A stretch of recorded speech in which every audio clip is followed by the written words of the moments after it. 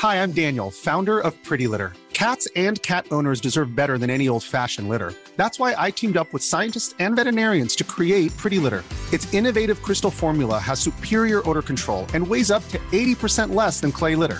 Pretty Litter even monitors health by changing colors to help detect early signs of potential illness. It's the world's smartest kitty litter. Go to prettylitter.com and use code ACAST for 20% off your first order and a free cat toy. Terms and conditions apply. See site for details. Planning for your next trip? Elevate your travel style with Quince. Quince has all the jet-setting essentials you'll want for your next getaway, like European linen, premium luggage options, buttery soft Italian leather bags, and so much more. And it's all priced at 50 to 80% less than similar brands. Plus, Quince only works with factories that use safe and ethical manufacturing practices. Pack your bags with high-quality essentials you'll be wearing for vacations to come with Quince. Go to quince.com/trip for free shipping and 365-day returns.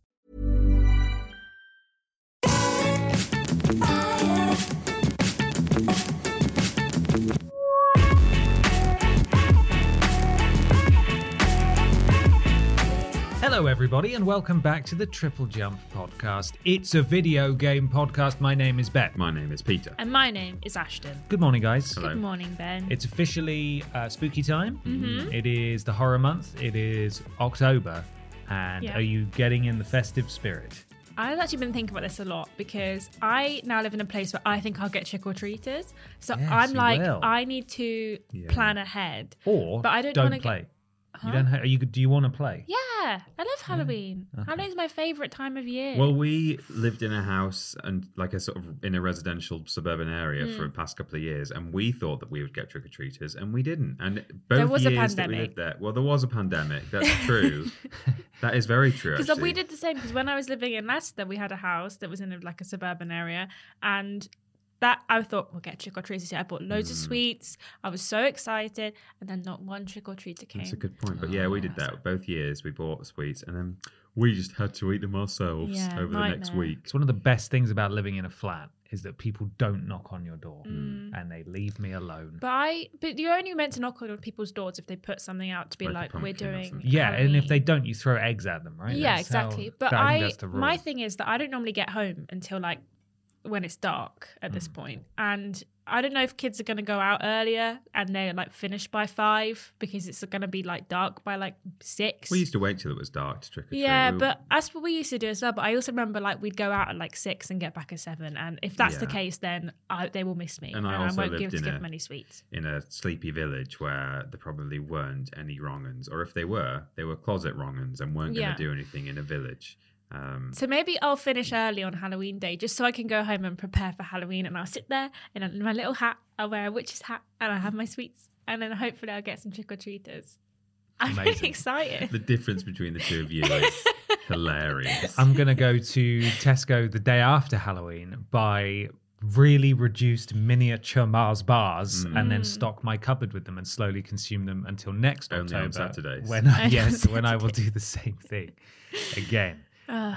Anyway, this is a video game podcast. It is actually a video game podcast. Thank you for listening. We really appreciate you. Each and every week, we're sponsored by a very real video game adjacent sponsor. Helps us keep the lights on. Dead Island 2 the Spider. Do we see? There was one down there, look. Oh, is that a spider up there, or is it just a bit of I think a bit of spider's web. But there is a spider down there. Is that an alive spider? Yeah, I think so, because there was one down that we saw that was a dead spider, but then But there's we another refuse to spider believe there that was now. Dead Island 2 But the that Spider. one wasn't there before, and that does look a lot like Dead Island 2 the Spider. That's a live Can we island tag it? too. Can we get a biro and colour it in a bit? I don't know. Do a bit of nail varnish or something. Yeah. Can we ring it like a pigeon? Yes, just put a massive tracker. Can we put a GoPro on that spider? Yeah. Boom, it falls to the floor. Dead Anyway. Island 2 the Spider appears to still be with us. Yeah. But we're sponsored by a very real sponsor. I've got the ad read right here. Sorry, Ben, to interrupt you. I actually think Dead Island 2 is back in his favourite spot because that is a spider up there. You So think? there's a secondary spider in the room now. Dead Island 1 must be here as well. But we don't like Dead Island 1 the No. Spider. So if that one dies, we're not invested upset, in but that I- Where are you pointing pretty- Ashton up there? No, Or- where Dead Island There. 2 normally is. Up Spuda. there, look. Dead There's- Oh Island yeah, Spuda. yeah. There's a spider up there. Yeah. Okay. Or at least there's something up there. Looks like a spider. I think Dead it Island could be 2 a the Spider is there. Yeah. The ad read for this week, I've got it. Oh, yeah. We're all very excited about the Mario movie. We've all seen the trailer now because it's it's come out by the time of the release of this podcast, Yeah. but not by the time of recording of this podcast No. because it's later on Thursday that the trailer comes Make out. your predictions. Oh, did you see the size of his ass? It's huge, Thick. juicy So thing. juicy, I loved juicy. his voice. It's Yeah. me, Mario. It was good, wasn't it? That's Mickey So Mouse. cool. He's so cool. But I actually have the plot synopsis for the Mario movie Oh my god! right here. Are you ready to hear it? Yeah, I'm so ready. Mario Lopez, born October the 10th, 1973, is an American actor and television host. He has appeared on several television series, in films, and on Broadway. He is known for his portrayal of A.C. Slater on Saved by the Bell, The College Years, and the 2020 sequel series. He has appeared in numerous projects since, including the third season of Dancing with the Stars, and as a host for the syndicated entertainment news magazine shows Extra and Access Hollywood. He has also hosted America's Best Dance Crew for MTV. In 2012, he co-hosted the second season of the American version of The X Factor with Khloe Kardashian, and was the sole host for the third and final season. Mario movie, coming soon. Mario Lopez. Yeah. I like that because on Ben's thing, you could just see all the links from Wikipedia. Yeah. I was trying to Well, that's link it. I copied it everything. from the Wikipedia ad read. for the Yeah. for the Mario movie. Yeah. So the Mario movie, Stars Mario It's Lopez. about him, it's is about it? Mario Lopez, yeah. Right. And it's coming in October the I didn't- 10th, Where does Bowser 1973. fit in? Oh, this is a different. This is a different Mario movie. Oh, I was going to say, I didn't see Oh, him are in you the trailer. looking forward to the video game Yeah, one? the one with the red hat. Oh, Because man. this is a video game podcast, so I just context clues led me to Right. believe. Well, see, I got an email saying ad read for Mario movie, and I was Right. like, yeah, absolutely. right. But this is it's a biopic. this is a Mario biopic Lopez? about Mario Lopez, which is Ah. that's a different thing. Do you know who? Do you know what it looks like? What more You Lopez? know who Mario Lopez is? Do I know who he Yeah, is? in real Yeah, life. I think so. I've seen the KFC movie. He was in that. Oh, is it that guy? Is Yeah. It? Oh. He played Harlan Sanders in the KFC I know movie. Why did movie. you ask if he knows what he Because looks I was like, I don't know if you just googled famous men. No, called Mario Mario Lopez. and He's got a rockin' bod, hasn't he? Yeah. Yeah. Just like Mario in the The video game Mario movie, movie trailer. Absolutely, which Yeah. we've all seen Mm. at the time. No, this isn't, unfortunately, the Mario Lopez Oh. movie is not. It's not real, but hopefully soon, Hopefully. because our king needs needs a throne. I don't know what I'm saying. Why are we not talking about Mario Lopez enough? Well, exactly. Hey, world. Have you heard of Mario Lopez? How can a man portray AC Slater on Saved by the Bell 3 different times. on 3 occasions and then play Harlan Sanders in the Lifetime mini movie KFC, A Recipe for Seduction? Yeah. And we are not talking, and we still do not talk about him as much as Chris Pratt, who is admittedly very cool, or the little round Mario who jumps. Yeah. You know, what's that about? I Yeah. don't know. I I'm don't know, disgusted. Ben. Such a good point. That is real. That anger is real, but the sponsor is pretend. It's not true. The real question is when the Luigi Lopez movie is going to Yeah. come out. I can't wait. If Mario Lopez doesn't have a brother called Luigi Lopez, and if no one's done that joke yet, please Photoshop Mario Lopez into green overalls and do it. You have our permission. No, of course, we're sponsored by our wonderful patrons over at patreon.com/Team Triple Jump, where for as little as $1 per month, you can submit questions to this podcast. And there's loads of other tiers available. Please do consider going and supporting us. Those of you who do, we love you. Thank you very much for your generosity. Couple of things Yeah. before you hop into the first question there, Pete. Peter. You better calm down, You Austin. so excited. slow your bloody roll there. We are hiring still Yes. for this full-time staff writer job, triplej.mp. Go there, scroll down, click on the careers thing and check it out. It's available until the 24th of October, I want to say. So go apply if you're interested in working with us. With a week's grace period afterwards to let us look through everything and reply. Absolutely. So please don't message us on the 25th and say, why haven't you replied to me? Also, next week on the podcast, we'll talk about it in a bit more detail, but just a heads up that the Tat Appeal will be opening It's imminent. very soon. So you can start preparing now. if Very, you very want. soon. Send us your tat, your worst games, your weirdest games, whatever you want. We'll happily take it. Question 1, Peter. Question 1 comes from Nikki P, who says, hi, BAP. Loads of eyes on there. Hi, Nikki P. I've been playing some Yakuza recently and love the kooky side stories. I think you mean Like a Dragon. And it's also Biscuit. What? Biscuit It's not kooky. side stories. Like Cookie. Yes. Get it? I Oh, man, love it's- the cookie it's- side stories. You've got to wake up pretty early in the morning to Yeah.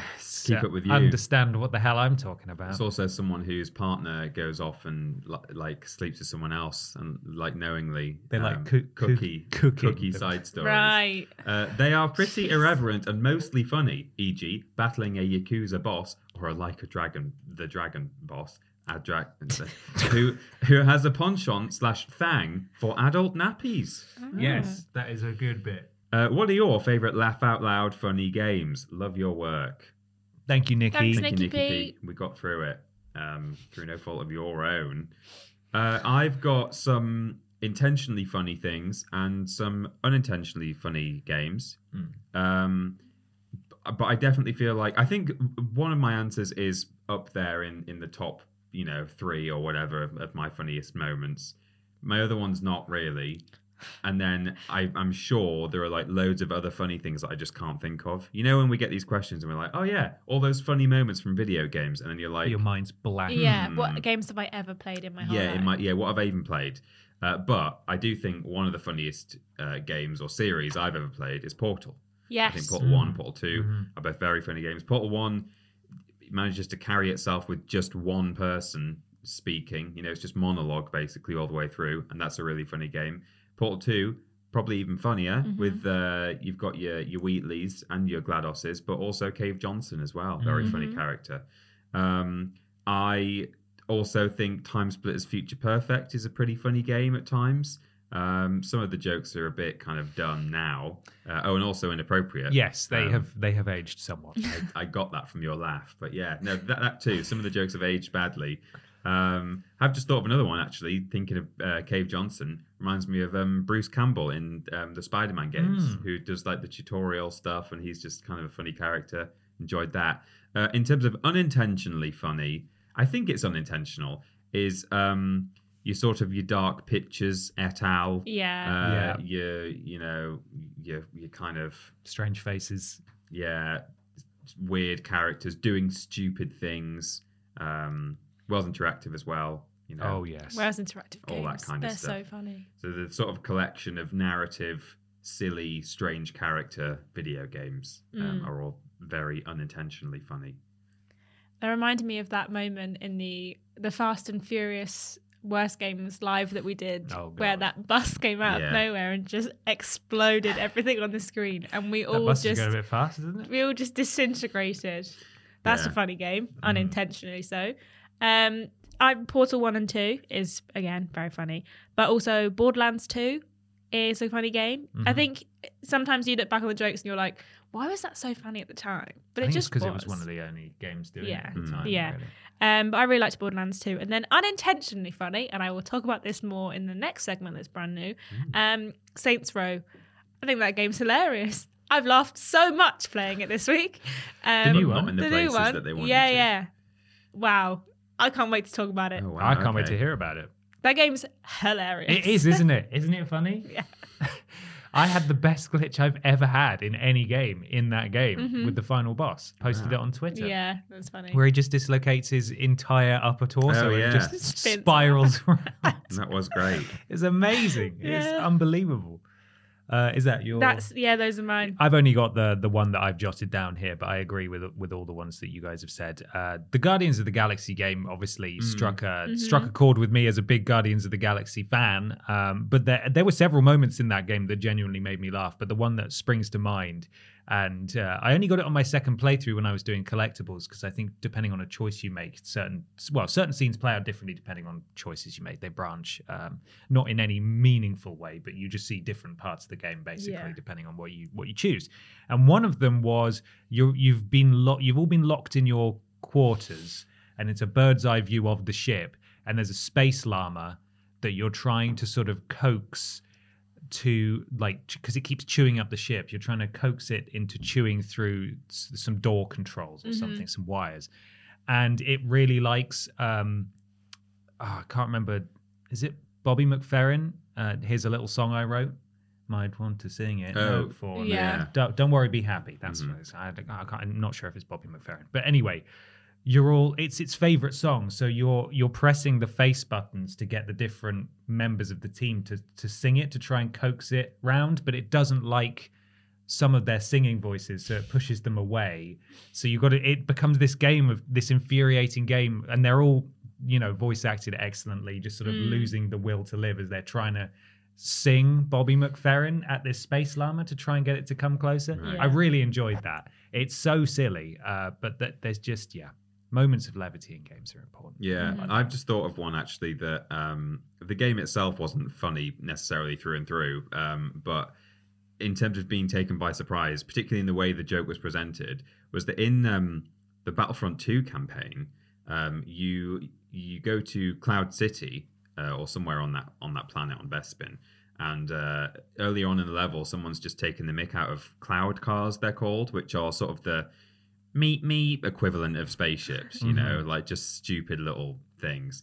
And then way later on, you're trying to escape this this facility's blowing up, and it's like this Imperial thing, and you're running along through the hangar, and there's all these TIE fighters that you're running towards, and every time you get to one, it takes off. You're trying to find a ride out of there, and all the pilots are leaving. You're like, oh god. And your objective is saying find a TIE fighter, and then eventually you're running along, and all that's left at the end of this corridor is a cloud car, and the objective changes to settle for the cloud car, which is pretty good. I like that. Yeah. That's fun. It was Bobby McFerrin. Oh, so we're there. It's time for a section we've never done before, Ashton. It is a brand new section just for me, so I can talk about Saints Row. It's what we playing. Oh. It's what we play in time to talk about what video games we've been playing. Peter, what have you been playing? Well, I've finished Stray 2. Stray. I'm serious about this. I thought it was really good. I enjoyed it. I particularly liked it the more it went on, because there was a bit more of the kind of the action, running away from hordes of little critters and scary drones, sentinel drone things, and all that kind of stuff. I did enjoy the platforming and the more sort of chilled out bit at the start, but and I think that's what I kind of expected from the game as well. I thought it would be a fairly low energy game, but then the more of that kind of stuff I was doing, I was like, oh wow, I wish there'd been kind of more of this all the way through, to be honest. But yeah, really enjoyed it. Very atmospheric, really nicely crafted world. I don't think I was actually that invested in the story.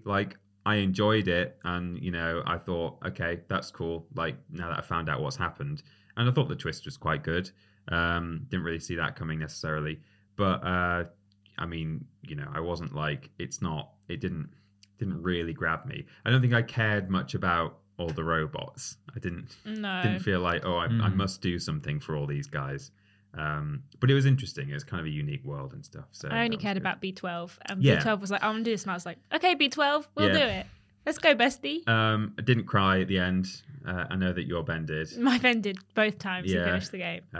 But it was a nice and, bittersweet ending. It was good. I wonder if they might do some kind of sequel, possibly. They've left it open. Yeah. If they wanted to do it. I have finished Little Orpheus and was tempted at home, because I played it at home as well as on stream. I was tempted to try the extra chapter, because when I say finished, I finished on stream up to that point. Yeah, it was then 7 p.m. and I was like, even if it wasn't 7 p.m., I've been warned that this is a massive difficulty spike. Yes. But then when I was playing at home, I was like, do I? Because I've seen some images from it, and it's got airships and stuff in it. It looks quite nice. Mm-hmm. But so I might still give that a go at some point this weekend. I don't know.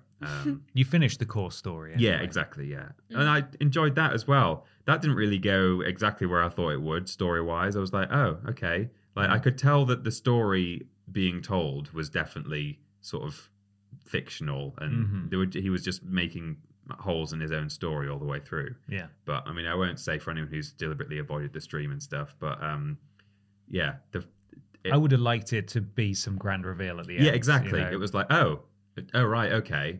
And then what they do after that moment, where you're like, oh, right, is almost even stranger. Like the motivations of another character. I was kind of surprised that he didn't just flip the table and say, well, F you then. But it was interesting. All very positive, isn't it? Yeah. I did. It's just kind of nice. Yeah, it was very nice, and it was. I liked all the silly kind of different areas that were all heavily themed and kind of like, here's the desert area, here's the ice area. And I thought that kind of worked in a way that worked really well with the whole idea that this guy was potentially just kind of coming up with stuff off the top of his head. Yeah. So that was good. I realized this week that very quietly, Dark Alliance 2 was remastered.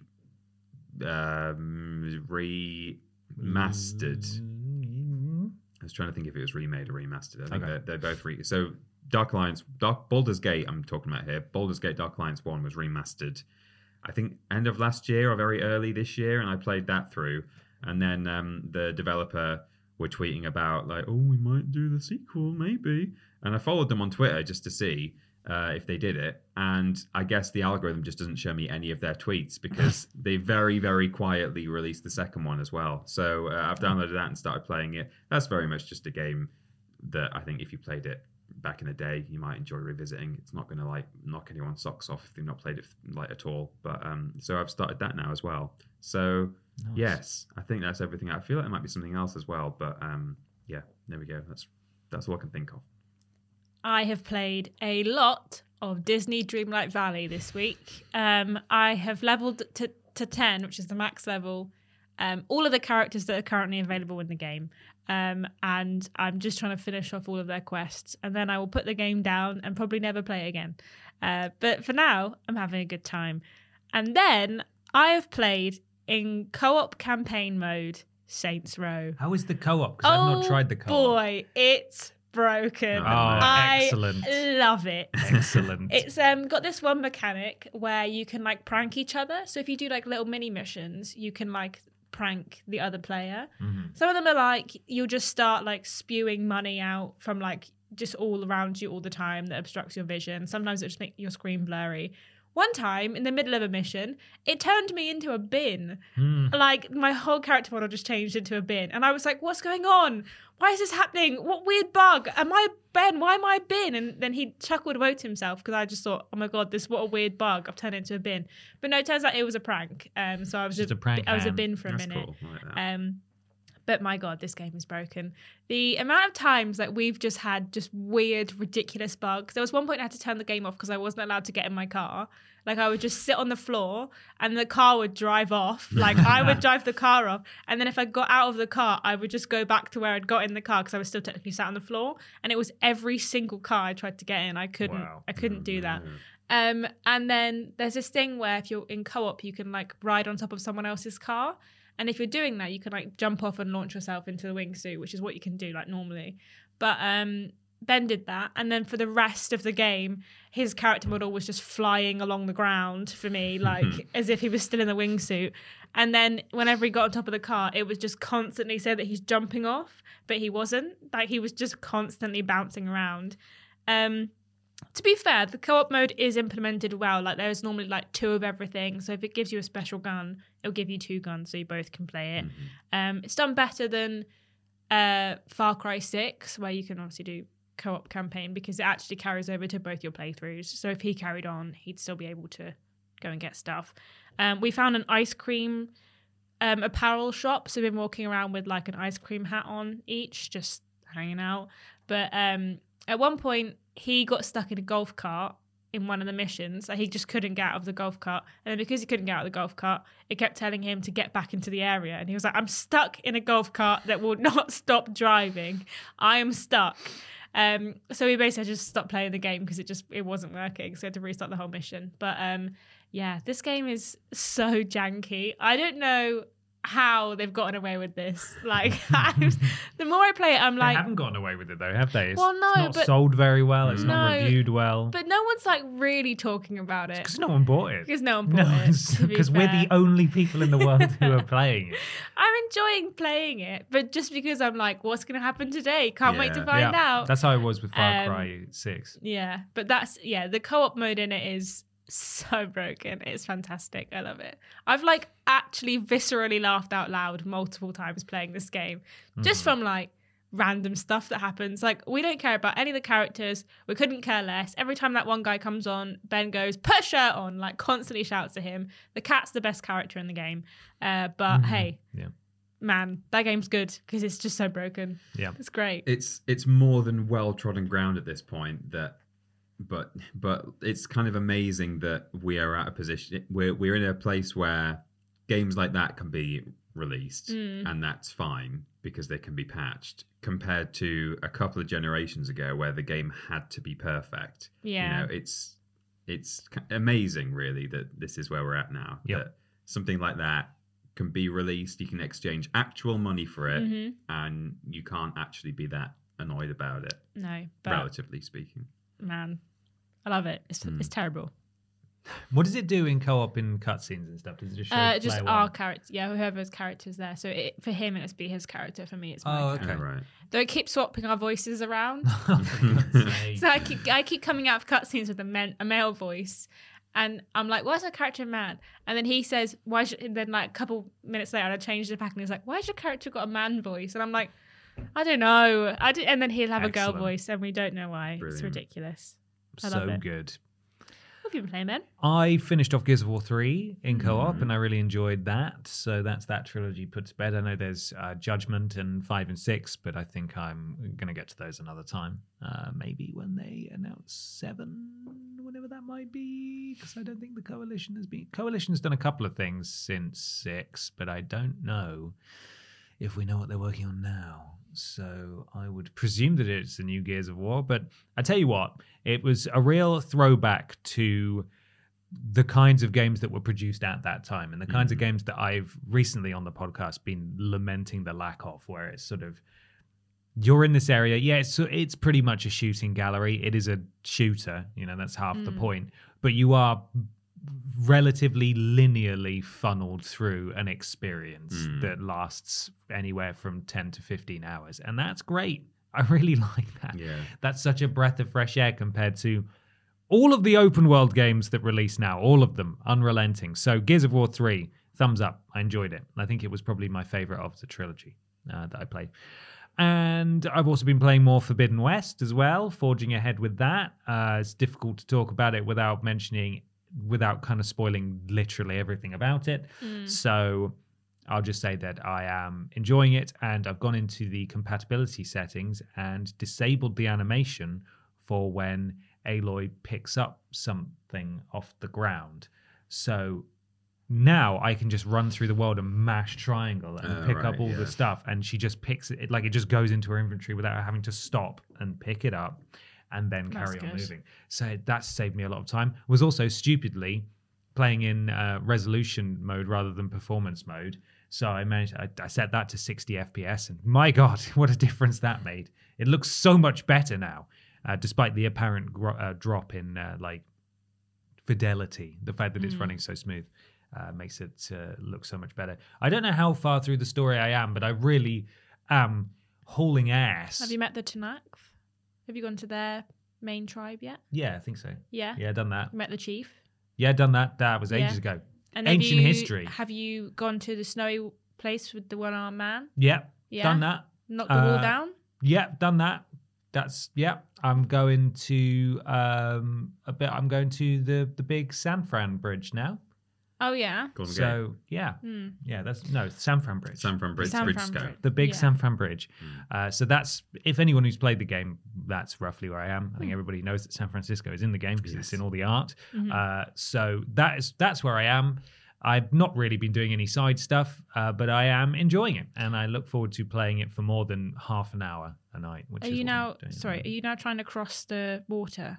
Haven't gotten that far yet. Okay. I've literally just arrived at a settlement where Right. people are, Cool. and that's where I am. But I am enjoying it. Looking forward to playing the rest. And then, God, it'll be time for Batman, won't it? Or not Batman. Not Batman. Arkham Knights. Did you see a clip? I saw a clip from that this morning where someone got early access and they uploaded a clip, and it was of Batgirl fighting, and it was playing I Need a Hero, but it wasn't the actual version. It was like a re-release of like a cover of it. And every time I was like, oh, this is where the song gets going, it didn't. And I was like, huh? And the person who uploaded it was like, this is up there with the most random things that's ever happened in a video game. Like, it just started in the middle of like a fight, and she was like, That's so strange. Is it like a Sackboy's Big Adventure where the music is timed to loop and loop and loop until you hit a certain thing, so that it ends on a crescendo. But it was a really kind of awful cover of the. I'll see if I can find it and send it to you on. Yeah, please do. Slack. I'm optimistic for that I game, am but too. we'll see how that. We will see. We will. Yeah. We will see. It's time for question 2. It is. It's come from Rock Reese. Hi, Bap. I got a question. You've all said before that you wouldn't play fighting or many online multiplayer games for a prolonged amount of time because you don't like being bad at them. I'm just curious, what is it that puts you off these games the most? Is it the time you need to get good, or mechanically it's just frustrating to play for you? Thanks, Rock Reese. Thank you, Rock Reese. Thank you, Rock Reese. For me, it's both or either, depending on it's case by case. Because for me, I think the fighting game thing is more of that's kind of from you, isn't it, Ben? You're not so. No, keen on your fighting sorry. games. Yes, you grew up playing Tekken. And Yeah, stuff. I played a lot of Tekken. I played some Soul Calibur as well, which I really like. But there are some fighting games like Mortal Kombat that I really hate playing, and that's probably where I immediately just fall back into exactly the same position you are, even though there are some fighting games that I do like. And that is, for me, that's more of a mechanical thing. And it's probably made worse, actually, by the fact that I do have this kind of muscle memory or this instinct to play a fighting game a certain way, having played a lot of Tekken and Soul Calibur, which is very similar in terms of control scheme. So as soon as I pick up Mortal Kombat, I'm pressing buttons that I think are mapped to my right fist or my left leg or whatever, and they're just sort of blocking or doing weird stuff. And I'm like, oh, no, that's not what I'm thinking at all. So I can't play those games specifically because I'm trying to play another game as soon as I pick up a controller. So I find that frustrating about the fighting games that I'm not into. But in terms of just multiplayer games in general online, that's the other way for me. That's the time it takes to get good, as Rock Reese says. So I understand how mechanically to play Call of Duty or something like that, but the time it would take me to get good at those games, it's like a double whammy, really, because not only would it just take me that long to get good just playing against bots or something, but then on top of that, you don't even have the time alive on the battlefield to get good because you're constantly being killed by teenagers from America, which is, hey, I mean, hats off to them for being good at the game, but some like tighter matchmaking would be really good on games like that. That's why I sort of stopped playing shooter games in particular, because I felt like even though I was seemingly being put in matches with people who were like leveled with me numerically similarly, they were still a lot better than I was, and maybe they'd only just bought the game or something, but they'd been playing Call of Duty for generations, and you just don't spend enough time alive. So it would be nice to be put in a match with just loads of noobs, me's and Bens, and Ashtons. Yeah, I'm also bad at them. Yeah, I'm not really. That's the thing. I just hate that frustration of being like, in a game and just being constantly killed and being like, how am I supposed to do anything? Like, I don't know. I can't get good because I'm simply constantly dying. Like, there's nothing I can do. I'm also not really drawn to games that are like sans story / like actual quests and things to do. I just don't have the brain capacity to be like, now you're free. Do what you want. Go and figure it out. Go and shoot some people or do it in the multiplayer, or, fight that guy in that thing and get a score of this. I'm like, that's not interesting to me at all. Like, there's just no like draw for me there. So I just don't I don't find myself kind of being inclined to pick that up over other games. This week, MB asked me if I wanted to play Overwatch 2, and I said, no, I don't. Because everyone from Overwatch 1 who's been playing it for 5 years, if not more, they're going to all be in Overwatch 2 now because they can't play Overwatch 1 anymore. And people like me, little babies like me, are going to get killed over and over again and have no idea what's going on. So, no, actually, I'm all right. I think it's that window of like, if you play a game when it first comes out and you play it from then on, a multiplayer game, you'll be good at it. If you haven't picked it up within the first like month and you just jump into it like 3 months down the line, that's it. You can't catch up. That's the case in point. I was going to say that, if you booted up Overwatch 2 now, you would potentially be put in matches with people who have maybe only just started playing it, so they're technically low level. Yeah. But because they've been playing Overwatch for years and years, then they're going to be really good at it. So, yeah. Yeah. But they have to have a mobile phone contract, otherwise they can't play Overwatch 2. Have you seen that? What? No. Really? Blizzard have made it so you can only play Overwatch 2 if you have a phone contract like a contracted number, so you can't have like a pay-as-you-go phone.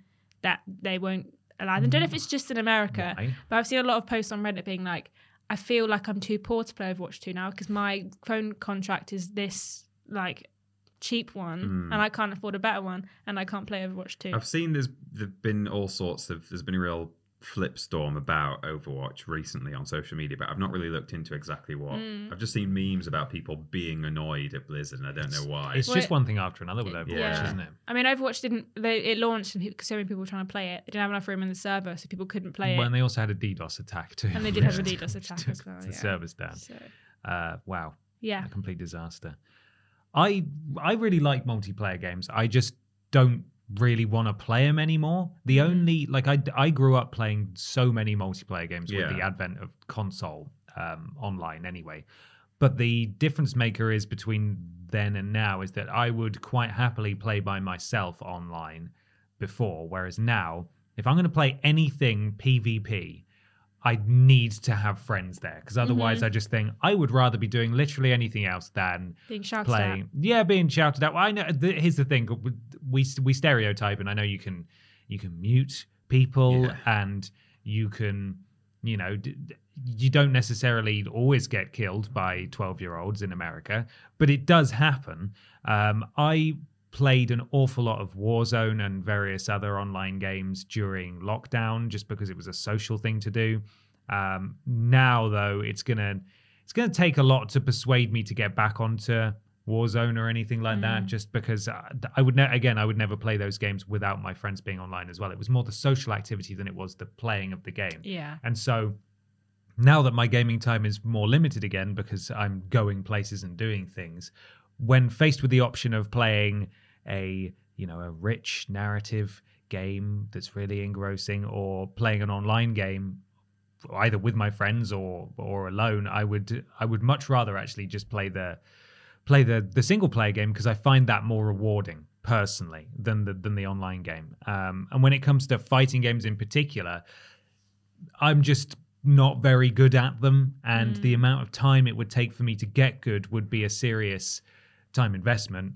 And it would boil down to essentially me getting home from work and then the free time that I do have to play games, sitting there and practicing with a character or playing online against strangers to realistically get to the point where my skill ceiling is probably going to be maybe standing a chance to beat my friends who don't know how to play the game. Yeah. When the other people because I feel like the real skill ceiling for fighting games is winning major tournaments and getting a lot of money. And so I suppose in my head, fighting games are sort of a means to, be a professional gamer, so to speak, like esports and so on and so forth. And I'm like, that's just not where I want to dedicate my gaming time to. I wouldn't say I'm the type of games that I prefer to play. Say I'm playing Horizon at the moment. I wouldn't say that I'm good at Horizon. I'm just playing it. And that is kind of what I want from a game. I don't necessarily want to play a game so much that I would be classified as really, really good at Uncharted.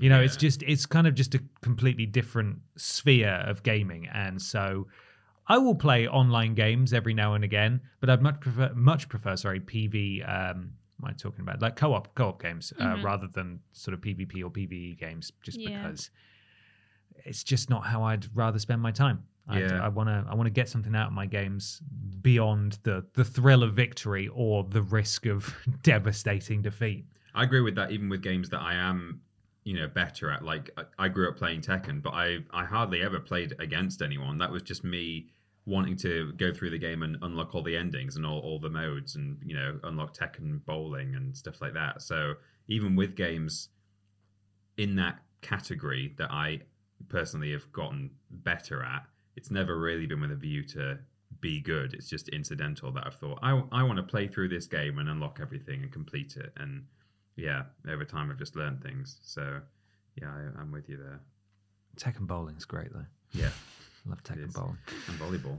Yes. It's time for something a bit strange, Peter. Yeah, isn't it, Ash? A bit odd. Yeah, it is, guys. Isn't it, Billy? Billy? It's weird news. This Mother's Day, celebrate the extraordinary women in your life with a heartfelt gift from Blue Nile. Whether it's for your mom, a mother figure, or yourself as a mom, find that perfect piece to express your love and appreciation. Explore Blue Nile's exquisite pearls and mesmerizing gemstones that she's sure to love. Enjoy fast shipping options like guaranteed free shipping and returns. Make this Mother's Day unforgettable with a piece from Blue Nile. Right now, get up to 50% off at BlueNile.com. That's BlueNile.com. Hi, I'm Daniel, founder of Pretty Litter. Did you know cats tend to hide symptoms of sickness and pain? I learned this the hard way after losing my cat, Gingy. So I created Pretty Litter, a health monitoring litter that helps detect early signs of illness by changing colors, saving you money and potentially your cat's life. Pretty Litter is veterinarian developed, and it's the easiest way to keep tabs on your fur baby's health right at home. Go to prettylitter.com and use code ACAST for 20% off your first order and a free cat toy. Terms and conditions apply. See site for details. Quality sleep is essential. That's why the Sleep Number Smart Bed is designed for your ever-evolving sleep needs. Need a bed that's firmer or softer on either side? Helps you sleep at a comfortable temperature? Sleep Number Smart Beds let you individualize your comfort, so you sleep better together. J.D. Power ranks Sleep Number number 1 in customer satisfaction with mattresses purchased in-store. And now, save 40% on the Sleep Number Limited Edition Smart Bed for a limited time. For J.D. Power 2023 award information, visit jdpower.com/awards. Only at Sleep Number stores or sleepnumber.com. It's weird news time for some weird video game news. Remember, you can submit weird video game news to us on our social media platforms, that being Facebook and Twitter, even though we're on other ones as well, just by responding to the post that goes up earlier in the week. If you absolutely want to guarantee your shout out in this section, you could become a podcast producer. Great. Thank you. By going to patreon.com/Team Triple Jump and supporting us at a certain tier. Who have we got this week? We've got Nathan, GY Goliath, Sean Legg, Walco, Nicole Hansen, Ellie Nicholas, Erica Hutchinson, Melody Elbonet, Katie Garrett, and Gabrielle Philipping. Thank you so much, podcast producers. Thank you, podcast producers. Thank you. We know, we see you, we notice you. There's a lot of the same names every time, and then sometimes new ones, which is equally nice to see. It's very nice. Thank you, everyone. I've got some weird news here. I wasn't going to bring this story, but several people sent it to our weird news posts. Several people tagged me in it, and then also several people tagged me in it, not in the weird news posts, but just when it broke a couple of days ago. So I thought I better had. It's not that weird, but it's I think news. I know what it is. This is this write-up in particular is by Tom Phillips at Eurogamer.net. Beyond Good and Evil 2 overtakes Guinness World Record holder Duke Nukem Forever as game longest in development. Sore spot. The subheading is Page Turner, spelled PEY''J, which is the name of the pig uncle. The Punkle. But why is it Punkle? Yeah, but why is it a page turner though? Like I get the pun, but they just come up with a page related pun for no. Doesn't make any sense. No, it doesn't actually make any sense at all. It's taking because pages. We're all on digital media good. now. Taking pages. Yeah. Or it's finally got its own page in the Guinness World Record book. Yeah, that could be it actually, because it is about a book. People waiting for the game. You wouldn't do it this wordy, but fans are feeling jaded. Yeah, perhaps it's beyond a joke at this point. The long-awaited sequel to Beyond Good and Evil has overtaken Duke Nukem Forever as the game with the longest ever development period. Duke Nukem Forever, which finally released in 2011, previously held the Guinness World Record for the longest development period for a video game project at just over 14 years. But Beyond Good and Evil 2 has now beaten that, as noted on Twitter by GamesIndustry.biz's Brendan Sinclair.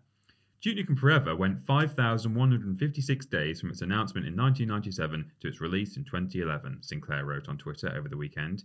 It's been 5,234 days since the first Beyond Good and Evil 2 trailer was released, he added. That's That's 5,237 now, says the writer of this article, because it's. And when was some this days released? Could we later. add some more days on?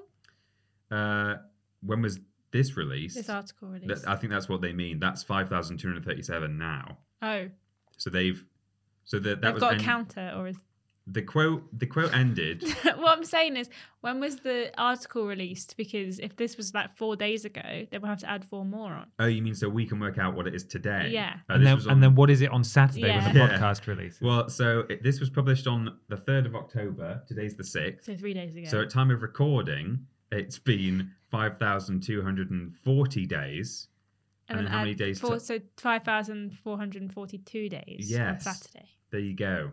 Sorry, I thought you meant It's okay. just the article. Hey, don't worry about it. Both projects. Real page turner, am I right, guys? Very good. Both projects saw work put on hold during their times in development as teams changed and console hardware shifted. There's then the tweet from Brendan Sinclair embedded in the article. Ubisoft first began officially discussing Beyond Good and Evil 2 back in 2008 when a CGI trailer for the project was released, though at the time, series creator Michel Ancel had already been working on the project for at least a year. Work continued on the game over the years, off and on, and Ubisoft repeatedly maintained the project was still in the works to some extent, though it eventually began to be thought of as vaporware. Then, in 2016, Ubisoft publicly recommitted to the project once more with a big E3 announcement and the launch of a series of regular development updates dubbed the Space Monkey Program. But as the years went on, things seemed to go quiet once again. You know whose fault it is? Michel Ancel. Joseph Gordon-Levitt. Yes, it is. Hit record. Do you want to work on the game for free? Has it? Yeah. Oh, wow. Yeah, they were trying to outsource development to fans, basically, for a chance at a credit, basically. Were they getting paid? They got paid as well. They did get paid. You got like a split of... It was really weird because so it was this, what do you call it? It was like a collaborative thing. So someone could like just write a bass line for a song and then someone could like play guitar over it. It's a bit like TikTok, basically. Right, yeah. But a bit more organized to create music and also art. So you could just like add layers and doodles and stuff on top of other people's stuff. So they came up with all these like in-game art assets and music and stuff.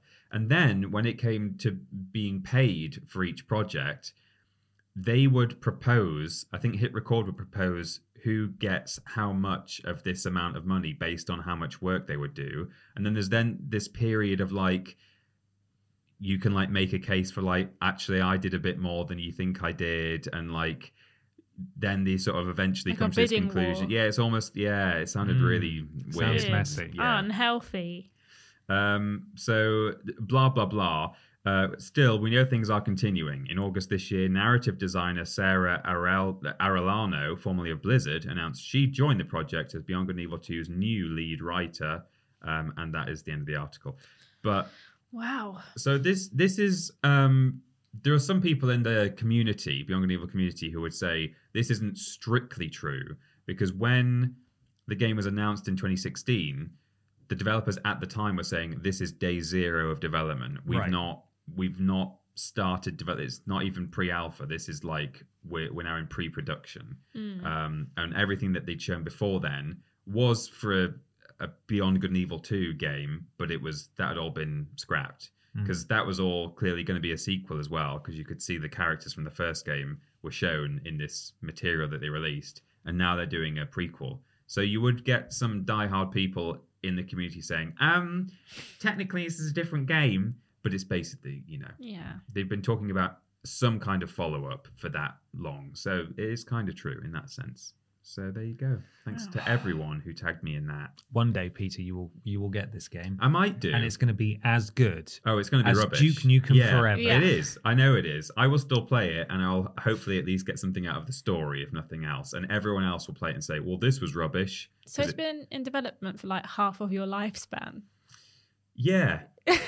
Yeah, it's been like, I think, so it's been like what? Because they said Duke Nukem was 14 and a half now. years, yeah. so it must be about 15 and a bit years. Wow. Yeah, it has actually. What a page turner. Yeah, indeed. Such a page turner. Such a page turner. I have some weird news. Yeah. Comes from @Ariel_Kent on Twitter. And it's from Kotaku, written by Isaiah Colbert. Tragic. Nobody can find Mario's arse in our first look at the Nintendo movie. Fans ask Mario Lopez? Yeah, Mario Lopez. I can guarantee you he's He got them cheeks. He's got the bunda, yeah. Fans ask where Nintendo and Illumination hid Mario's dummy thick plumber ass. Thick with 2 C's. Is the subtitle "What a Blunder"? No, that's the subtitle. That's a shame. It should be though. What a blunder. Yeah. I'm going to What's say it dummy a third thick time. mean? Dummy thick. Like big, juicy, like bunda. Just not You know familiar. that one. I'm Oh, familiar with that one. I can from work me. out what it he's means. dummy thick. But dummy, particular. I It's know like thick, obviously what thick with 2 C's. Yeah. It reminds me. Yeah, I've only ever heard of it through Yeah, memes. I know thick, but I don't know Yeah. dummy. Dummy thick. Yeah. I think it's meant to be like, it's so stupid how big your ass is, kind of vibes. You're making me crazy. Yeah. How thick your bunda Yeah, be. exactly. Great. Anyway, yesterday, Nintendo revealed a first look at the upcoming Super Mario Bros. Ahead of its official trailer. Oh, there's a full stop there that threw me off. Movie ahead of its official trailer release coming today at time of recording at New York Comic Con, which I didn't realize it was coming at Comic I didn't Con. realize it was coming. No. And it's glorious, save for the disenchanting washboard ass of our titular Mario. Washboard ass. Yeah, that's Wow, not actually a rude. phrase. It's washboard abs and ass. Dummy thick ass, if we want to get Dummy crazy. thick abs. Nintendo's teaser image prominently features a gaggle of toads going about their business in the town square, while one toad carrying a Captain Toad-like assortment of gear on his back glances towards Mario.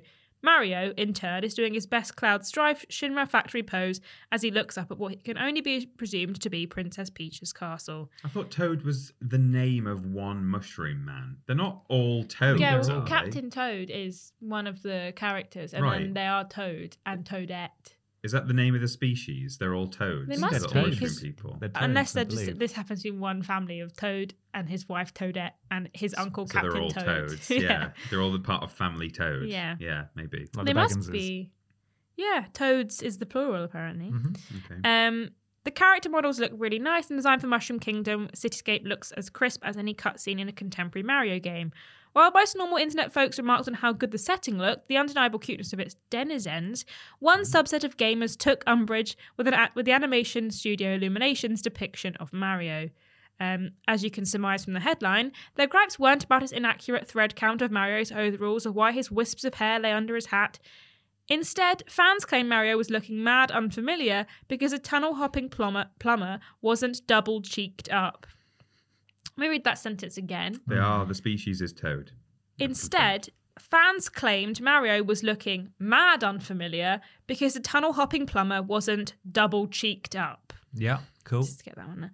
Turns out while we were worried about the Italian erasure with the casting of Crisp Rat, Whoa. Crisp Rat. Rude. Crisp Rat is how Yeah, it's Crisp spelled. Rat, Yeah. Delicious. We should have been concerned about the shaped lines of Mario's arse. How could we have been so foolish? And then there's a couple of tweets of someone saying, "Give the plumber his cake," with a generous addition of Mario with a BBL. "This is unacceptable. They took his arse. He can't flip," wrote another devastated Twitter user. "Bro, Mario got no ass. Bro, this movie's gonna suck. How TF am I supposed to enjoy this movie if Mario ain't got a couple mega mushrooms down there?" Well said, one fan with a key eye for units of measurement.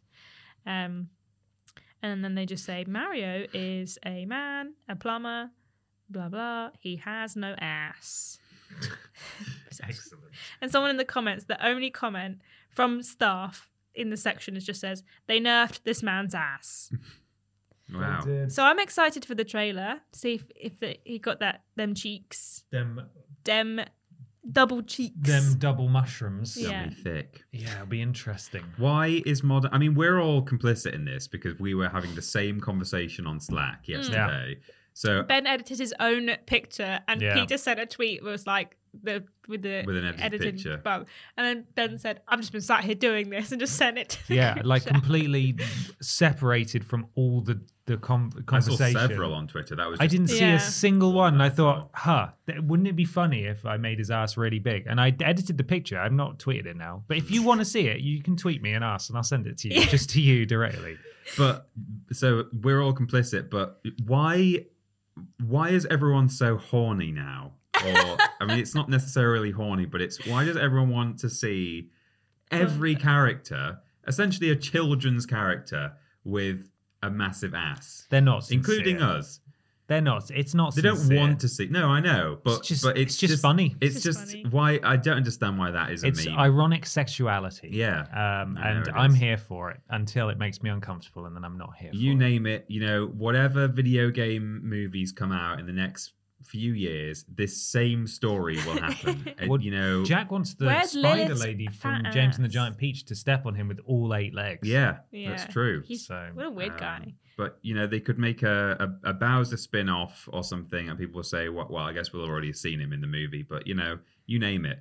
Tails. Why isn't Tails thick in the Sonic movie? I can't Don't wait till know. they have to Sonic the Mario movie and re-edit it so that his. Have you seen the picture of his face? Because his face looked a bit weird in that one picture. But we don't know if it's real it or does not. look a bit strange. And also, they're gonna have to make his McDonald's ass league. bigger. Yeah.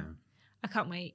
I can't wait for the trailer We're and going to the everyone's cinema. reactions We all to going it. to the cinema to see April it? 7th. Let's Could all do, go to the yeah. cinema. Could Can't do. wait. You'll be there, Austin. I wanna go to suppose the they're premiere. regular. Although I'm cynical saying, it happens with everything. It didn't actually happen with Sonic.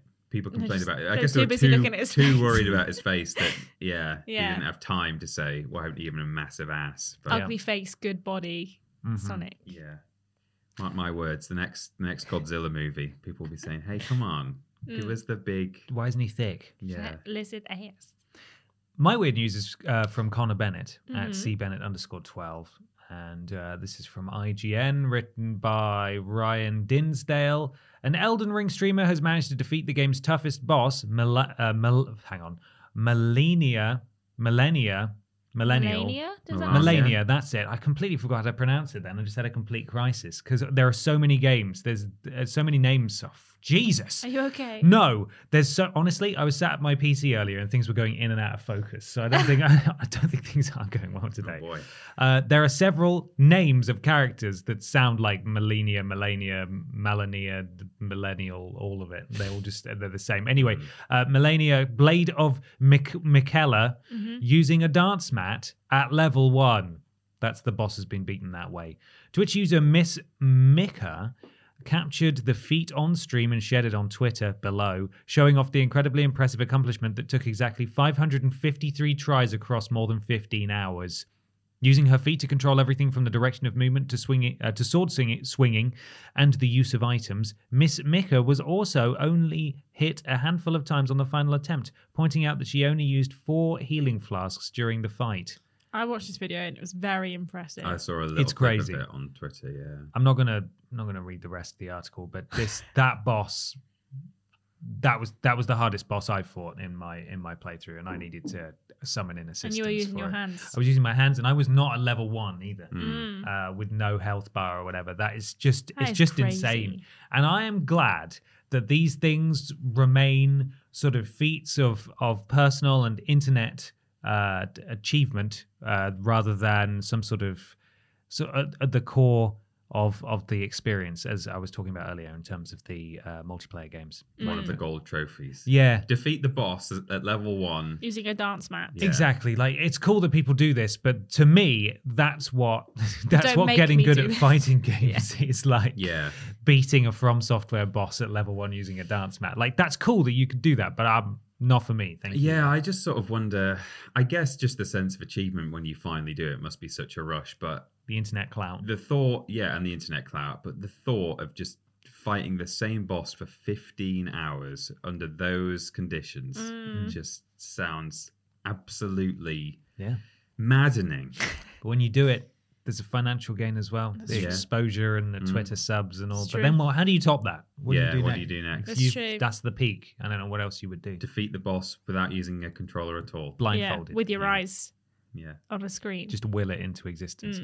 Well, it's time for something rather large. It is called... No, No, it's not. No. Oh, God, it's not, is it? Bloody hell. It's already an hour. We're an hour in. No, I felt that Jesus. when question 2 came around. I thought Okay. it was weird news time. It's time for question 3. Bloody hell. Sorry. From Liam Montevali, who says... Hello, Bap. Montevali. Water Valley. There's Sorry, no N in there's there. no N. Montevali, who says, Hello, Bap. Long time, first time. Long time listener, first time question asker. Yeah. Right. You not heard long time, first time? Not abbreviated like that. I've heard long Oh. time listener, first time. Yeah, okay. Hello, Bap. Long time, first time, except not really. With CD Projekt Red tweeting about the future Cyberpunk game and with it being fresh in some of your minds, what would you think they'd do? That's what it says. What would you think they'd do better this time around, given how badly it launched and the resurgence it's going through, being at the top of the Steam charts and such at the moment? Much love and respect. Thank you, Liam. Thanks, Liam. Thank you. I've got a simple answer to this. Just, if you're going to delay it, do a big delay. Yeah, I mean, I think it would be naive of me to say don't delay it, because that just happens all the time now. Pretty much every major game gets at least one delay, so it's par for the course. But if you're going to do that, I've got a list here of the changes in estimated or listed release date for the game. It was originally going to come out on the 16th of April. Then it was moved to the 17th of September. Then it was moved to the 19th of November.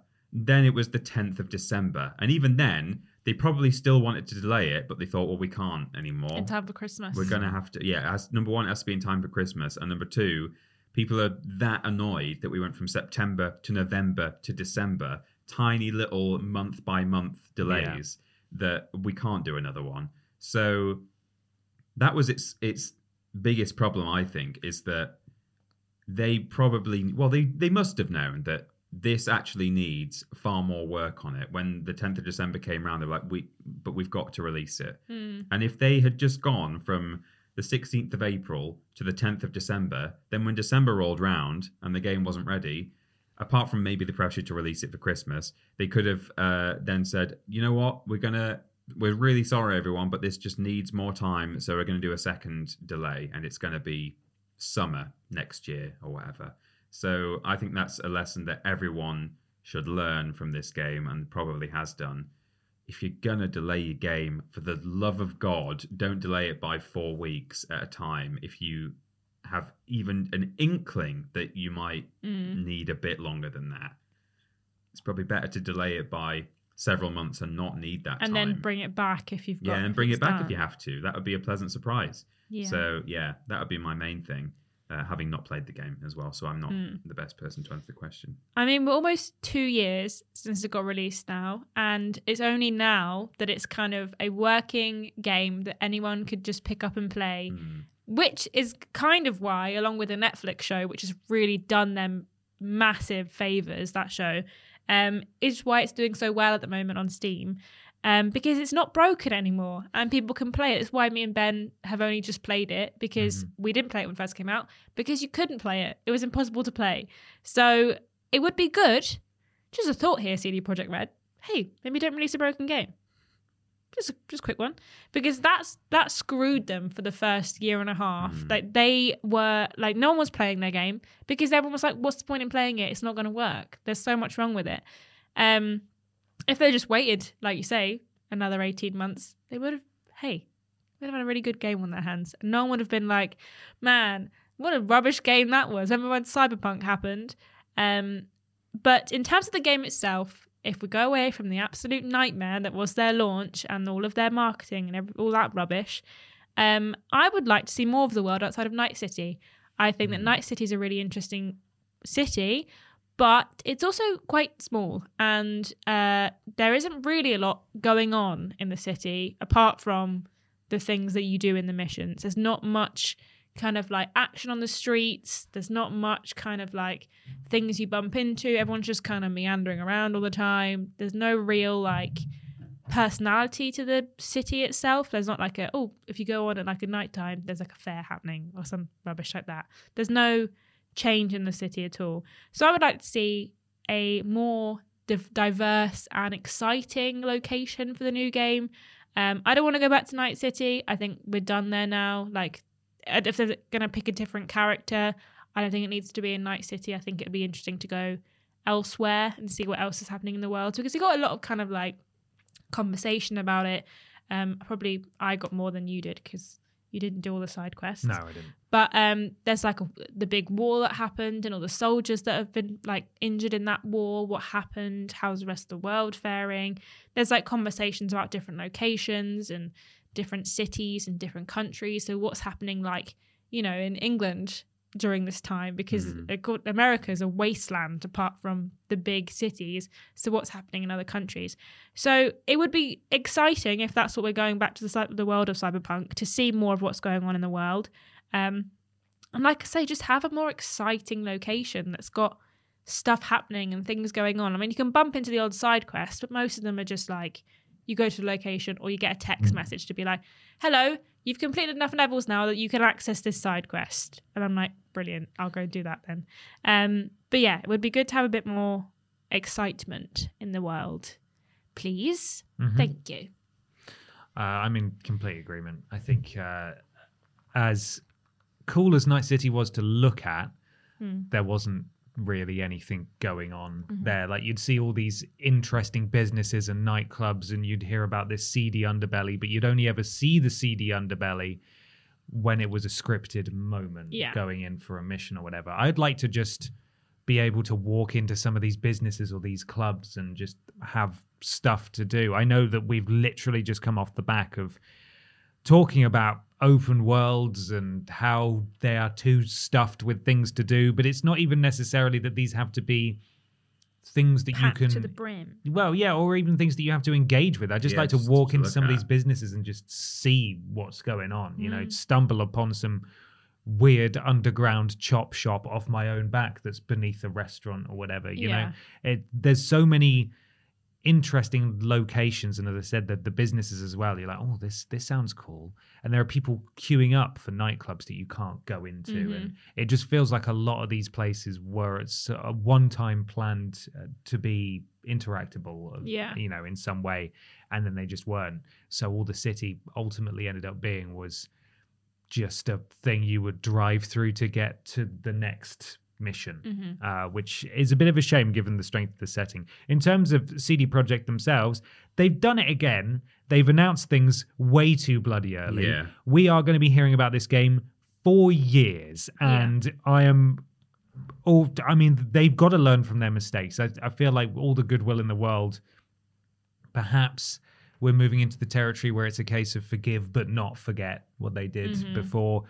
Give them the benefit of the doubt moving forwards. Maybe they will learn from their mistakes. They haven't here, because I don't want to know about this game until it's like maybe a year and a half away. Yeah. Really, I don't need to know that this exists yet.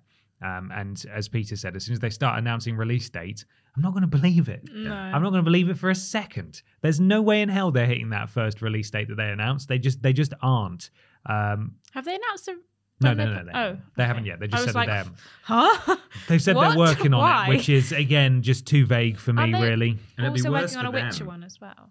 Sorry. what's that? I saw a tweet this morning that they were talking about The Witcher and the follow-up to The Oh, Witcher. yeah, there's another Witcher They're game doing as that well. as well. We're not going to be hearing about that for ages. But it'd be worse for that game in particular if there's any kind of delay than it would for any other, just based on the reputation of the first one. You know, like another game that was being developed in parallel by a different developer, if they announced the same length of delay, it would look worse on Cyberpunk 2, if whatever we're going to call it, just because of what the first one did. So they've got to be careful. It feels like the tide of public opinion is starting to shift on Cyberpunk 2077, but certainly CD Projekt still have a lot of work to do, because I think a lot of people are going to be extremely wary about them now, and they're not going to buy into the hype anywhere near. Or arguably, last time, obviously, the hype was way over the top. Yeah. But they may struggle to generate much hype at all, because people will be like, I'll wait until it comes out. Well, all this hype is literally just because of the Netflix show. The second that went out, and that is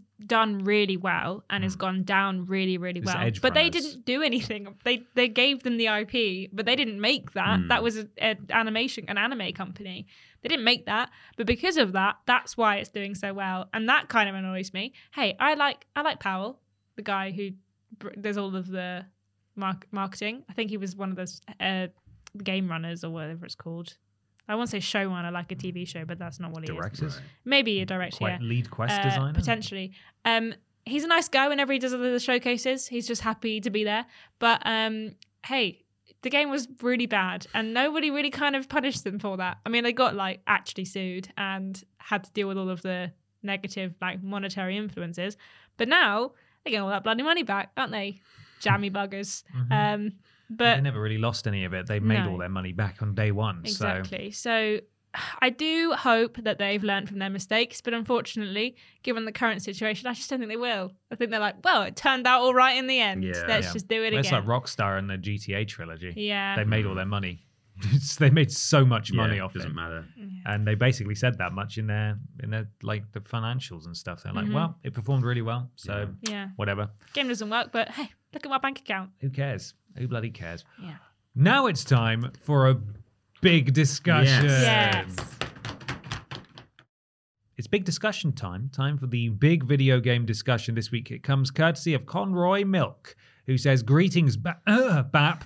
So it was recently announced that Google is shutting down support for the Stadia and issuing full refunds to those who had purchased a Stadia. I even saw tweets from some developers who were working on projects for the Stadia, finding out via the press release published on Twitter rather than being warned in advance.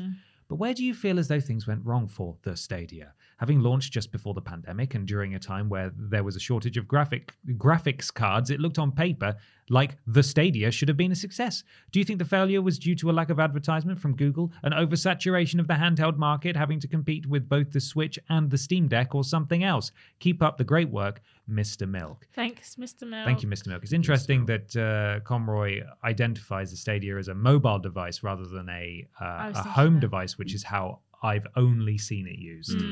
That may have been the problem. Maybe they didn't market it enough as a mobile device. Well, it wasn't really, because you have to have a device to play it on. Launch these features as anyway. That's getting into. We do actually have a statement. Yes. From Sold Stadia champion Sam Driver. Didn't Adam Pacitti also have one? He did, but I think Adam Pacitti tends to buy things and then not use them. I think that was the case with the Wii U that I'm currently using at the office. It doesn't strike me that he played much of it, but he has it and a lot of games. So I think he just bought it when it came out. Yeah. Whereas Sam actually played his, and he was a big champion of it. So I haven't proofread this. It might be full of expletives, but here we go. He spoke to us the first time when it first came out, but maybe before it came out. My first weekend with the Stadia. Talked to him about how he was finding it. So here we go. At the end, well, it's not the end yet. It shuts down in next year, I think. Pass. Yeah. I think it shuts down early next year. Citation needed. To be honest, it seemed like this day was always looming with Google's U-turny nature. There was the very rocky start, followed by a lot of confusion, and then things kind of settled into an enjoyable experience on the whole. The problem is that while Stadia had the tech and all the press initially, xCloud and PS Plus streaming very quickly got to equal footing with a much more exciting offering of games. The failure to provide a service or ever really make any announcement about the service when it launched in an unplayable state really didn't help their cause either. I couldn't really fault Stadia as a service after the bad launch subsided, but they just seemed to languish with little to no promotion. The controller/Chromecast sets being given away as bonus Google Store order items after others had paid for them, the lack of depth in their library, and their woeful PR, among many other factors. It was a great idea. But it wasn't actually a new idea, just something that had been honed a little more than anyone else. The main problem was that Google failed to elaborate exactly what the service was in any form of reasonable time frame. They absorbed all of the press and spattered a lot of buzzwords, but people still saw it as a Netflix-style service and rightly balked when they saw the prices they were asking for old games. The tech had a lot of issues initially, which would have had a massive adverse effect on anyone giving the service a go after reading about it in Wired or wherever. The failure to launch on top of it was just the iceberg appearing over the horizon, and we've been on that course ever since. Was it an easy way to play games on the move? Sure. Was it nice to be able to just take a controller anywhere you went without having to take a console? Sure. I think had they got out way ahead of any other game streaming service, and had it been under a different company with a more focused drive on making it a success, it might have fared better. Either way, if you can pick up the controllers cheap in the future and you're in need, they're very comfy and click satisfyingly, so there's at least that. Thank you, Sam. Thanks, Sam. A lot of great points made there. I was sort of expecting him to write about his personal experience, but he just sort of gave an overview, which is helpful from someone on the inside, having owned a Stadia that entire time. But Peter, what do you make of all this? Was it inevitable? I feel like it probably was. I mean, I do think I'm a bit of a cynic with a lot of kind of new, interesting stuff in the gaming world, because I think I've always just liked what I know. I've always been quite comfortable. It's probably one of the reasons why I still like to play older games, and I'm always a bit apprehensive about newer stuff. So when this was announced, I was like, not sure. And I think particularly cloud gaming and streaming your games as a concept seemed like something that I didn't think would necessarily take off. or I certainly thought, well, that's never going to rival traditional gaming as we know it. And maybe one day it will in decades and decades.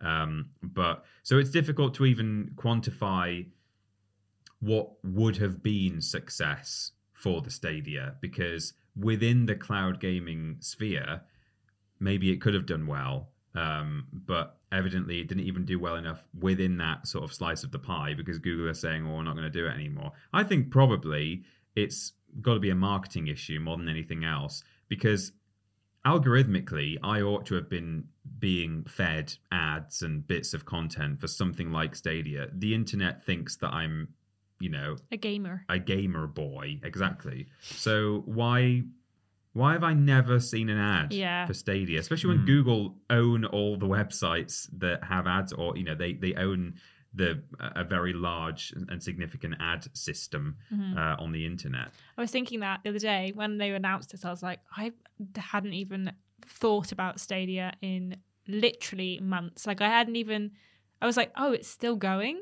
It's still a thing. No one ever talks about it. I've never seen anything for it. I just assumed that it wasn't a thing anymore. Yeah. I mean, also Conroy Milk makes a good point that if you are talking about gaming on the go, you've got your Switch. Do you know what I mean? Like, Sam says, yeah, it's handy being able to take a controller with you. And I do not have the stats for this, but I imagine Stadia is a more powerful system in that it could run high-end stuff on, the server end rather than a Switch, which, sort of infamously, it's the one downfall of the Switch is it can't necessarily run things as well as your PS5s and so on, but you can take it on the go. But the thing about this is that it's not just a controller, because you can't just walk into a hotel room with a controller and just have it work on the TV. Like, you need something for that controller to like connect to. Obviously you can do it on your phone, that's fine, but if like your phone's like my phone, if I try to run a game on it, and I've done this with Xbox Game Pass, dies in like 20 minutes because I haven't got a brand new phone. And unless you have a good powerful phone that can like sustain like Bluetoothing to the controller and also running a game, like that's not going to work. You need maybe a laptop or a tablet, something that will run Stadia as well as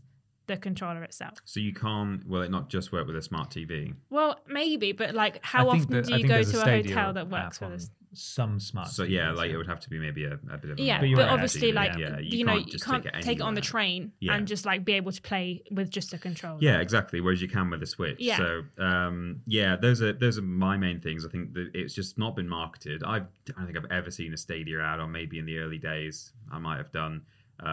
Switch kind of outcompeted it in terms of being a take it on the go kind of thing. And then also probably exclusives is kind of always a good way to sell some hardware, and I don't think there was anything that really drew me in that much. It was meant to be flipping, what's it called? The Quarry was developed as a Stadia exclusive, and if they had followed through with that, we would have probably we would have probably asked Sam to borrow his Stadia so that we could play it because that is the kind of game that's not necessarily going to win any awards, but that developer and that sort of series, even though it's not part of Dark Pictures, has a lot of fans, and that would have been a huge get. Well, wasn't Orcs Must Die 3 on I was going to say, in terms of, again, it's not a huge game that's going to draw in huge crowds, but on a personal level, Orcs Must Die 3 was a timed exclusive, and if they'd not said timed, I might have at least asked to borrow Sam's, if not,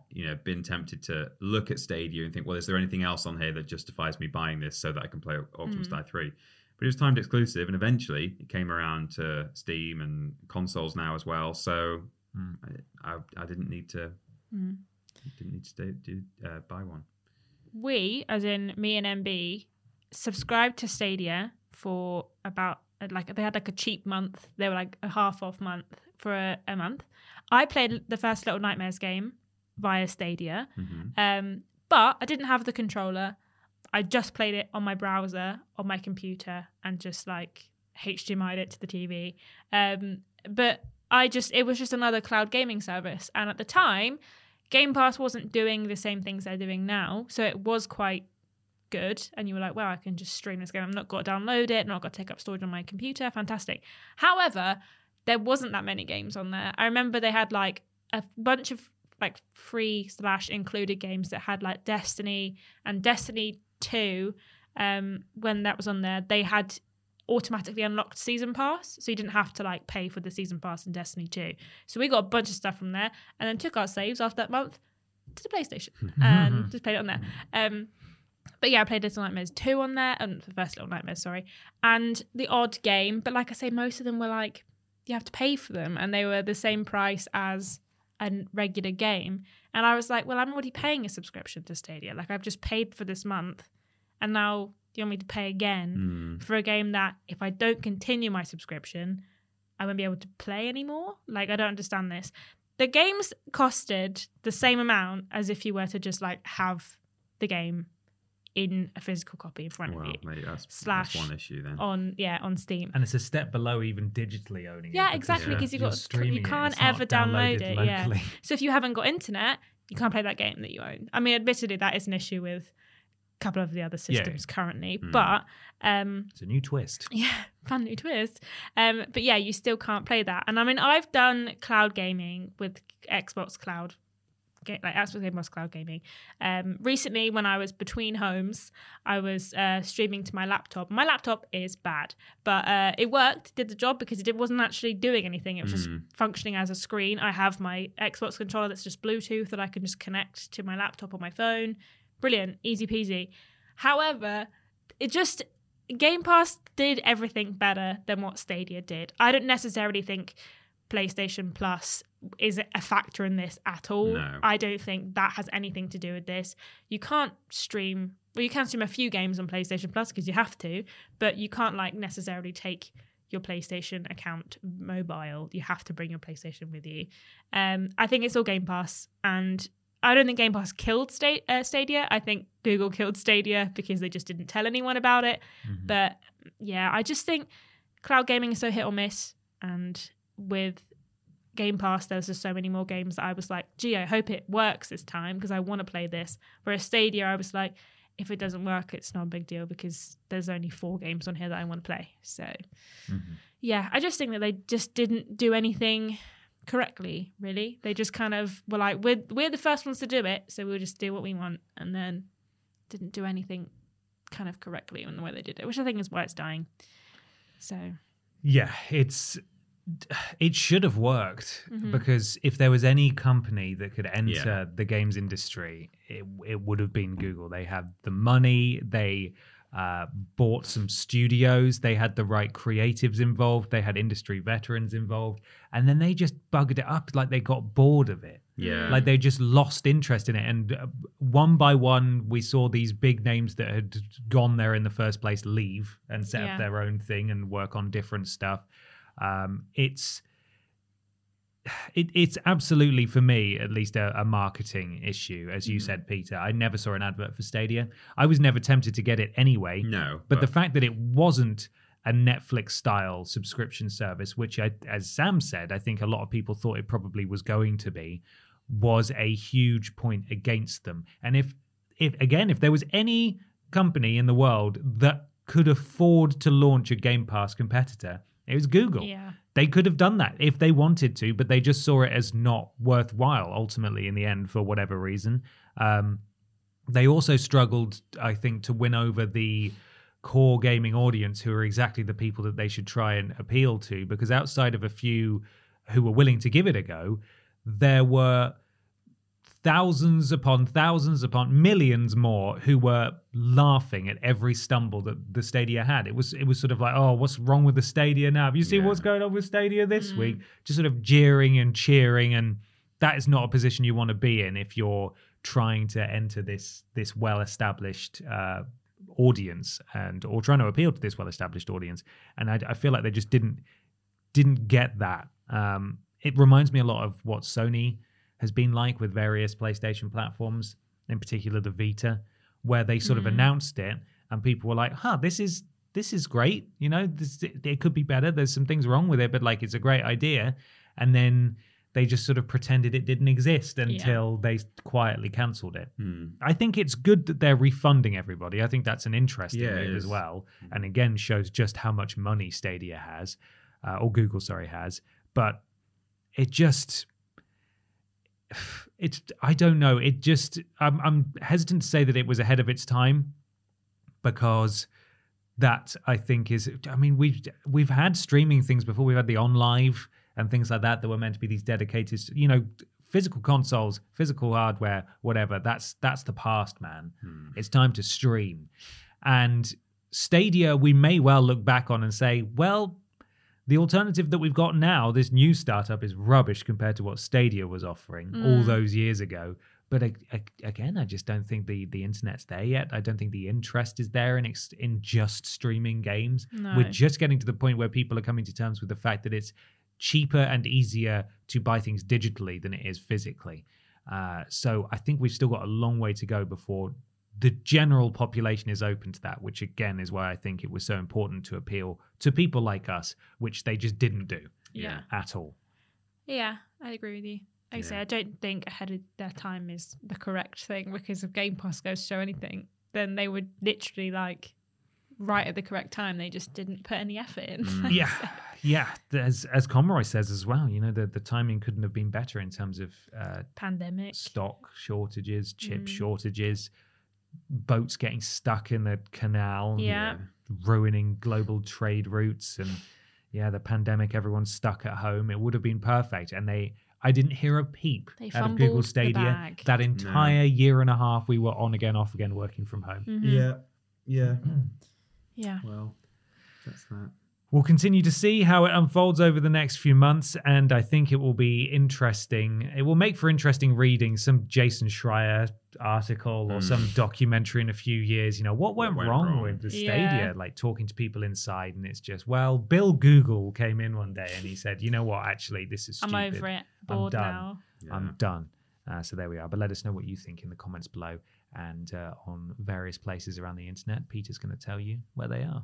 YouTube.com and twitch.tv/Team Triple Jump. It's where all of our content goes out. That's both videos and live streams. When we're streaming on both YouTube and Twitch, we're modded by Lord Brotovich, Trailing Badger, and Mr. Black.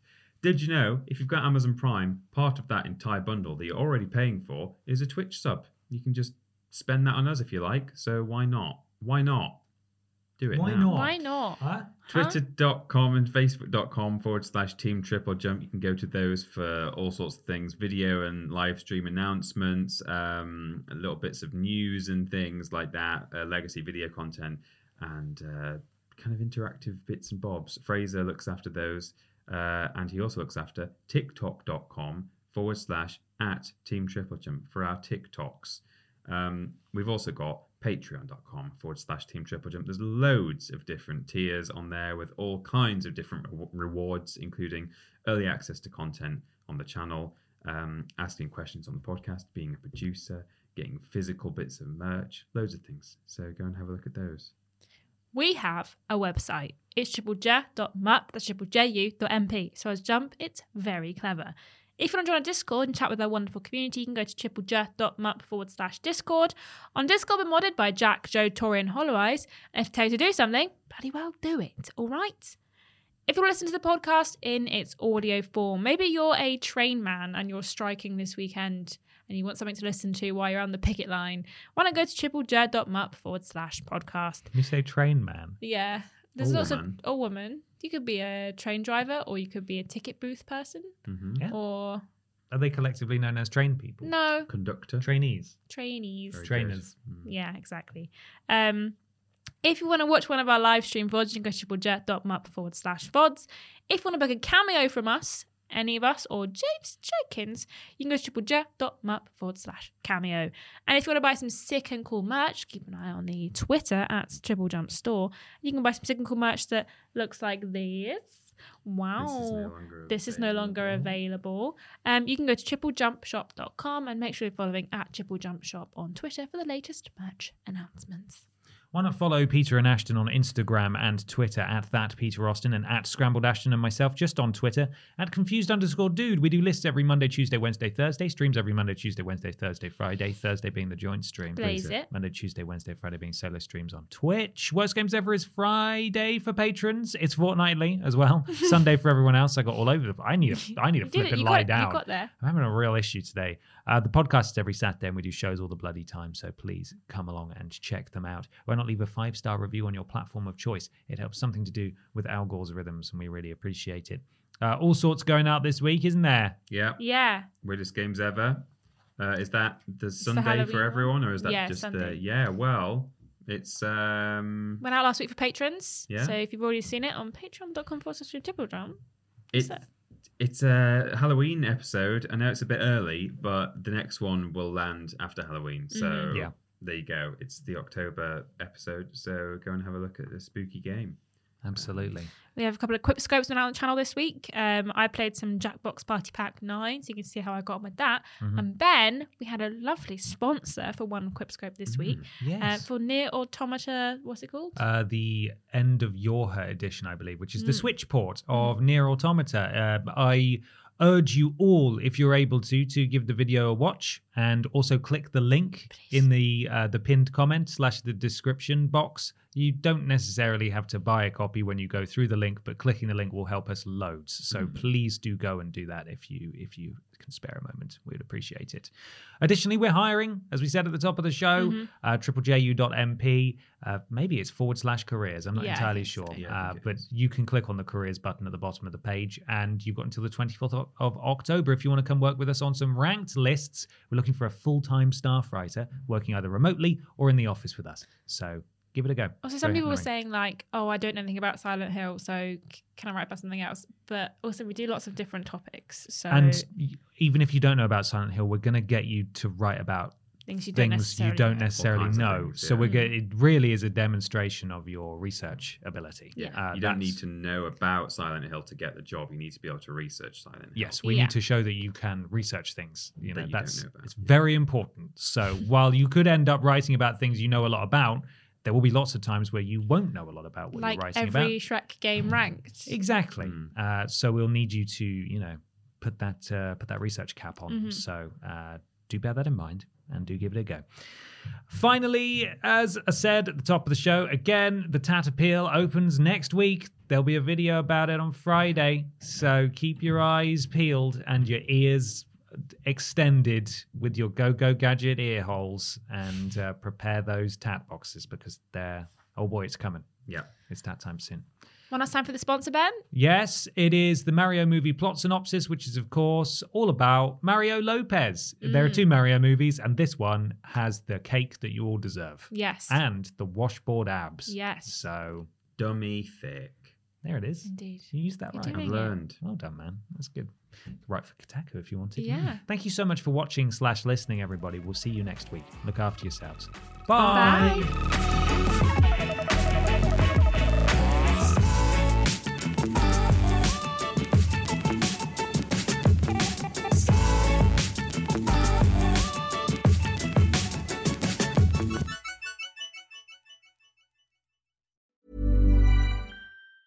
Planning for your next trip? Elevate your travel style with Quince. Quince has all the jet-setting essentials you'll want for your next getaway, like European linen, premium luggage options, buttery soft Italian leather bags, and so much more. And it's all priced at 50 to 80% less than similar brands. Plus, Quince only works with factories that use safe and ethical manufacturing practices. Pack your bags with high-quality essentials you'll be wearing for vacations to come with Quince. Go to quince.com/trip for free shipping and 365-day returns. Hi, I'm Daniel, founder of Pretty Litter. Did you know cats tend to hide symptoms of sickness and pain? I learned this the hard way after losing my cat, Gingy. So I created Pretty Litter, a health monitoring litter that helps detect early signs of illness by changing colors, saving you money and potentially your cat's life. Pretty Litter is veterinarian developed, and it's the easiest way to keep tabs on your fur baby's health right at home. Go to prettylitter.com and use code ACAST for 20% off your first order and a free cat toy. Terms and conditions apply. See site for details.